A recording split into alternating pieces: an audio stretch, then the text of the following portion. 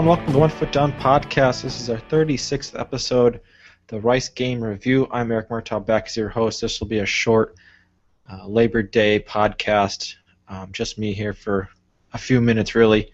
I just wanted to run through some things from the game yesterday. I'll have a preview up on the site on Monday. Pretty lengthy, you know how I do. So Notre Dame wins the game 48-17. A bit of a slow start in their first two series. A little conservative, running the ball a lot. Just couldn't move the chains there, but they ended up scoring 14 points in the first quarter. Rice did tie the game at 7 early on. Notre Dame countered with their own touchdown to take a 14-7 lead. Rice then got it back to 14-10, but from that point on, Notre Dame really took over the game, scoring a couple touchdowns late in the first half. Like I said, 48-17. Pretty interesting to see. Fans are really happy with this performance. Notre Dame did end up covering the spread, which even I didn't predict would happen. I thought the offense would be a little bit more rusty. You know, a lot of eyes on Everett Golson. Thought maybe he wouldn't be as sharp coming off of his year-long suspension. I don't know if there's really an opportunity to shower more praise on him that he's already received. So in my recap on Monday that everyone can read on our site at One Foot Down, I was pretty nitpicky with him just because I think I know that he can be even better, and I think this year if this team's going to be winning 10 or 11 games, he's going to have to play better. And you know, I'm hard on him in my review, which I think maybe might surprise some people, but even with what he did against Rice, and you know things will get more difficult next week against Michigan, I think there's a lot of room for improvement for him. And you know, everyone's talking about a Heisman right now, which, you know, he did some electric things out there, some pretty crazy things, you know, with his arm strength, with his ability to elude defenders in the pass rush. His accuracy, I thought, was really, really good. You know, there really isn't a whole lot of room for like big major complaints. And like I said, I thought he would be a little bit more rusty than that, but you know, he's probably going to be the type of a player that's going to have to carry this offense at times, especially against Florida State and Stanford and USC, who the Trojans really exploited offensively this weekend. So, you know, the defense, I'll get to in a little bit. The defense probably isn't going to be there like it was in 2012, and it's really going to weigh heavily on Golson to carry the load. So I was a little harsh on him, but I think it's for a good reason because I think he can be great and even better. So the running game was did pretty well. Ends up netting 281 yards. It kind of got off to a slow start, even with running the ball early on. There was a lot of rushing from Golson. He ended up tying the team game high with 12 carries. He tied that with Folston. Also interesting that Folston only had, I think, 1 or 2 carries in the first half, and he ended up, I think, ripping off maybe 6 or 7 carries in one of the early series in the second half. So he ties with Golson with 12 carries. Pretty impressive game from Greg Bryant. Kind of plays his first game healthy in a Notre Dame uniform. He finishes with 71 yards on only 8 carries and 8.9 average. He scored his first career touchdown. Folston kind of did what he always does. Not really game-breaking speed, but excellent footwork. He kind of knows where the holes are. I don't know, maybe he bounces outside a little bit too much, but he does a really good job at it. He's not one of those guys who bounces outside and then lets the first tackler, you know, take him down. He usually makes that guy miss, and he'll get 5 yards, it seems, anytime he does that. Cam McDaniel, you know, did his usual thing pretty well, 40 yards on only 8 carries. Kind of started the game as the main guy and then went away for a while and then kind of reappeared later in the game with a bunch of carries when Notre Dame settled for a field goal. I mentioned that in my write-up on the red zone touchdown conversion percentage. That was one of those drives where it looked like they were really starting to eat the clock, and they targeted Cam, I think, on 5 of the last 7 snaps on that drive. So, you know, it's going to be really interesting to see how Brian Kelly manages these 3 running backs. He's meeting with the media as we speak right now for his Sunday teleconference. I think it just wrapped up. It was pretty short, but he even mentioned right after the game that, you know, I think they're going to try to go with some sort of a lineup where McDaniel gets the first series, Folson the second, Bryant third series, something like that. But at some point, you have to think one of those guys is going to break away and get the majority of the carries right from the get-go and not come out as much. But you're going to have to keep everyone happy, and they bring a lot to the table. And I think it's pretty obvious that Cam's not quite as talented as Bryant and Folston, and that's not a huge black mark on McDaniel. I think Folston and Bryant are really talented NFL quality running backs. But Cam brings other things to the table, and he's senior, he's a leader, he's a captain. He's probably better in pass protection. So we'll see how the running game plays out. And also, I thought it was interesting that there really wasn't much going on with the running backs in the passing game. McDaniel did catch one pass. I think that was the only target to a running back the entire game. If you go back to the spring game a handful of months ago, they were really targeted heavily by Golson and Zaire. So I think that was one of those wrinkles that the offense was withholding. It seemed like there was a lot of play action out of shotgun where the running back was slipping out of the backfield behind the defensive line, and there was plenty of opportunity for Golson to dump the ball off to the running backs. But it looked like, with the way he was playing in this game and with the way the receivers were getting open downfield, he was definitely looking downfield first and wasn't really taking those easy routes. But I would expect as the season goes on, we're going to see a lot more from the running backs in the passing game as well. Receivers, for as many yards as Golson racked up, he finishes with 295 yards. Almost seemed like he did most of that damage in the first half.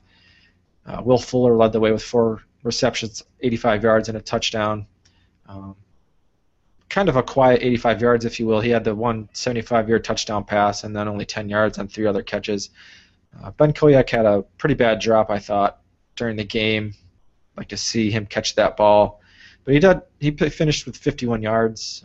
Pretty steady performance. If you kind of do the math on that, 51 yards per game, he's going to end up with a pretty good season.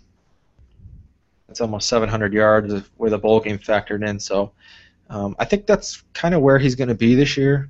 I'm not sure if he'll be up to Eifert levels, and I think most people would agree with me on that. But 50, 60 yards a game from him on like 3 or 4, maybe 5 catches. I think that's where he'll be. Amir Carlisle played pretty well. He caught a nice seam pass from Golson. A bit of a tough catch because Golson throws the ball so hard, and Amir's not terribly big and can be a tough catch and a little bit of traffic, but he came down with it. That was nice to see. He had some problems with his hands last year.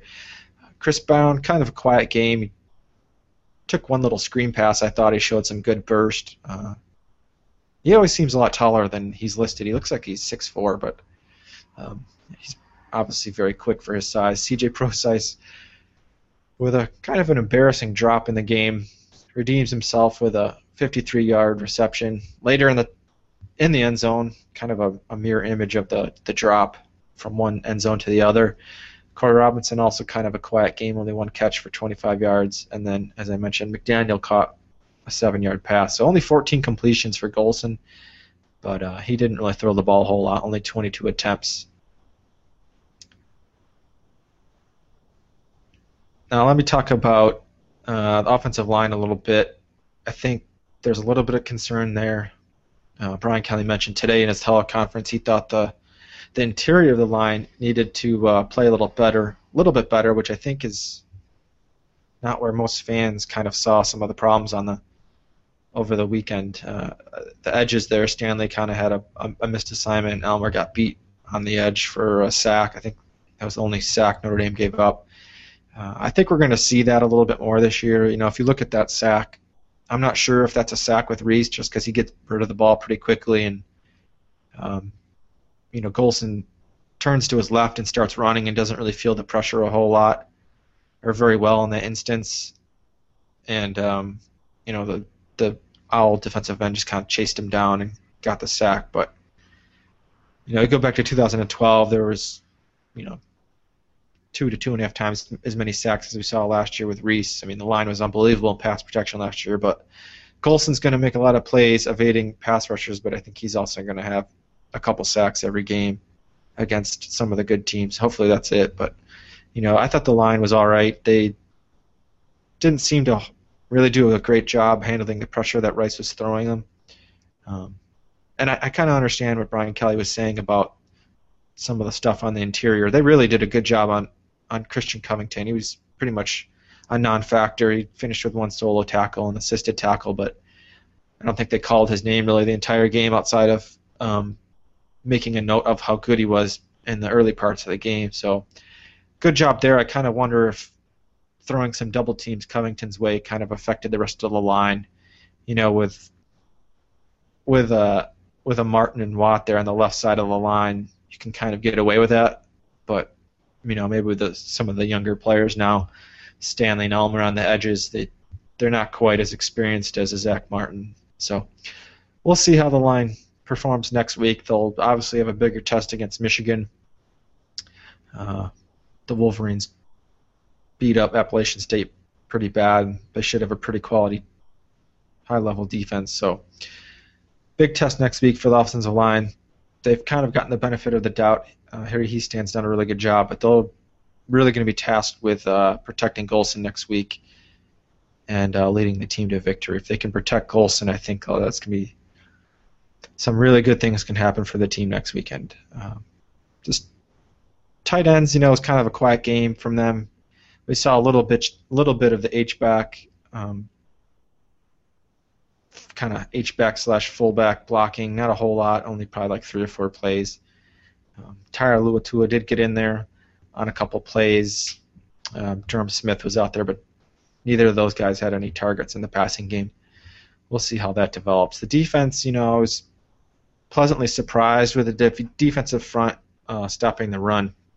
And I talked about this in my review. I thought they really held their gap integrity, and they didn't exactly shut down the Rice running backs, but they did a really good job slowing them down. You look at the stat lines, and there just wasn't a whole lot of room for those backs to run.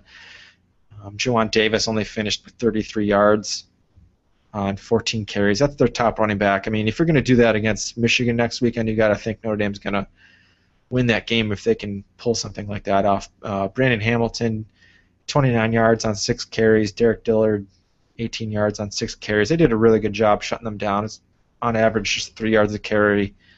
No run over 7 yards from the running backs. So, I thought the second level, the linebackers did a pretty good job making some tackles and stopping some of those runs when there were a couple opportunities for maybe a 15-yard run. We did see some missed tackles on plays near the line of scrimmage that kind of turned from like a 1-yard gain into a 5-yard gain. That was kind of frustrating a little bit, but first game jitters, we'll see how that develops as well. The linebackers, kind of an interesting game. I was really wondering what we were going to see out of that Sam linebacker spot, and it was really tough to see. Anawalu started there, and it didn't really seem like he made that much of an impact. I guess that could be a good thing because he wasn't making any huge mistakes. I thought it was pretty fun to see Jalen Smith and Joe Schmidt in the middle of that defense, running around, making plays. Jalen Smith actually fractured his finger. They put it back in place, and he was back in the game. Joe Schmidt, I was pretty impressed with. A couple people on our site were saying, he missed a couple tackles and didn't really look that great, but I really liked what I saw out of him. He's pretty quick. He diagnosed some plays really well. He laid at least 2 really big hits. I did mention in my review that Trumbetti had probably one of the bigger hits of the day, just unloaded on the running back. But Schmidt, for his size, I think hits pretty hard. He's like the coaching staff raves about. He's a big time leader. Does a really good job moving guys around. Jalen did his usual thing. I thought he kept Dreyfus Jackson in check on a lot of the runs. Kelly did mention today, we talk about the defensive line, they didn't really seem to have a very good pass rush at all. it almost looked like a Diaco defense to me with regards to the line, although they were stunting a lot more. But they just seemed to dance a little bit with the offensive linemen, power rush a little bit, try to collapse the pocket on Jackson. But Kelly mentioned today that they were really intent on making Jackson a pocket passer, and if they were going to get beat, that's the way they wanted to get beat. So you have to be happy. If that was the game plan, I think they performed pretty well. Jackson did scamper for 61 yards on 11 carries. Seeing as though it's Rice, that's not great, but if that's the stat line for Devin Gardner next week, I think you can live with that, definitely, especially if you're slowing down the running back. So, we'll see how the pass rush develops. That's probably my number one worry long term with this defense. I don't think they can afford to sit back and not get pressure on Jameis Winston and Kevin Hogan and Taylor Kelly and some of these quarterbacks they'll be facing, and even Devin Gardner too. He sliced up the secondary last year even with pressure on him. So, speaking of that secondary, big loss right before the game. We learned about Austin Collinsworth. He's out probably 2 to 4 weeks. You got to imagine he'll probably sit until the first bye week. So it's probably going to be a 4-game loss for him. Strained MCL. They really missed his leadership. They moved Elijah Shoemate to safety and paired him with Max Redfield. Couple blown assignments. We're going to be analyzing at least that first touchdown play on the site. The OFD film crew has been discussing that for a long time, trying to figure out what went wrong, kind of making their best guess at what was going on, what the play call was there. But, I mentioned, again, in my review, I'm not sure if Shoemate really fits in at safety. He seems to, the further away from the ball and the further away from receivers that he plays, the worse he is. And I'm not really sure why they're trying to fit him in at safety. I mean, there are injuries and suspensions and all that going on, but at least in my opinion, I would feel like more comfortable with Farley back at safety and Shoemate playing a nickel. I seem to think that fits their skill sets a lot better. I just don't really like Farley chasing around little slot receivers. I don't think that's a very good matchup for Notre Dame. But he did play pretty well on Saturday. He had 3 great plays in a row. He kind of started off a little rough, but then he did end up making a nice tackle on a crossing route, even though it was for a first down. He showed some good athleticism making that tackle. Next play, he's in on a blitz. He gets a half a sack. He finishes it off with Jaron Jones, and then the next play right after that, the 3rd play in a row, he ends up with an interception. So that's a pretty good day in the office for Matthias Farley. But long term here, the secondary, that safety situation is kind of scary. We're hoping to see Redfield take a step up. I think that's probably his 2nd or 3rd start for Notre Dame. He kind of played a little bit towards the end of last year, but he's really been quiet out there for how talented he is. I think it's good that he's not really been, someone to blame on blown assignments, but at some point you got to think he's going to come up and be a little bit more productive and stand out. We don't know what's going to happen with the suspended 5. I'm hearing things now that there hopefully will be some resolution with that within the next couple days. I'm taping this on Sunday. Tomorrow's Labor Day. It's probably not going to happen that the honor committee is going to meet on a Labor Day. So, the time frame hopefully is done this week. The scuttlebutt seems to be that at least a couple players are going to be reinstated. I'm just throwing stuff out there of the rumor mill. It seems to be that Kavari Russell is the one player that everyone is throwing out there as someone who's coming back. So if he does come back and he's available for the Michigan game, I think that's a big boost for the secondary. However, Brian Kelly also mentioned in his teleconference today they're not going to move Cody Riggs to safety, where he played at Florida primarily. They're going to stick with Shoemate this weekend for Michigan, so that's something to look out for. Hopefully they can improve on things in practice. Hopefully Shoemate kind of understands things a little better now that he's the known starter and he gets a full week of practice. working on his communication with all the linebackers and with Max Redfield and with Riggs, and hopefully Kavai Russell's back and maybe a couple other players, and they can kind of turn their corner with this whole academic investigation, and probably, hopefully, even more, end up with a win over Michigan. I've made no bones about it. This is probably the biggest game for Brian Kelly, other than the BCS National Championship game 2 years ago. You know, not just only in terms of the record this year, the series is ending for the foreseeable future. It's a nighttime game. Lots of recruits are going to be there. You can gain a lot of mojo from this win against Michigan on Saturday. So we're going to have a lot of content on the site this week. I'm sure a lot of you will kind of take it easy today and tomorrow, so we won't see a lot of the regulars back on the site till Tuesday when the regular work week starts up again. But we're going to have a jam-packed week this week leading up to the Michigan game. Lots of content from a lot of different writers, so hopefully everyone enjoys that. I'm Eric Murtaugh. This is our 36th episode review and recap of the Rice game. Notre Dame wins 48-17, and we will see you next week, hopefully discussing the victory over Michigan.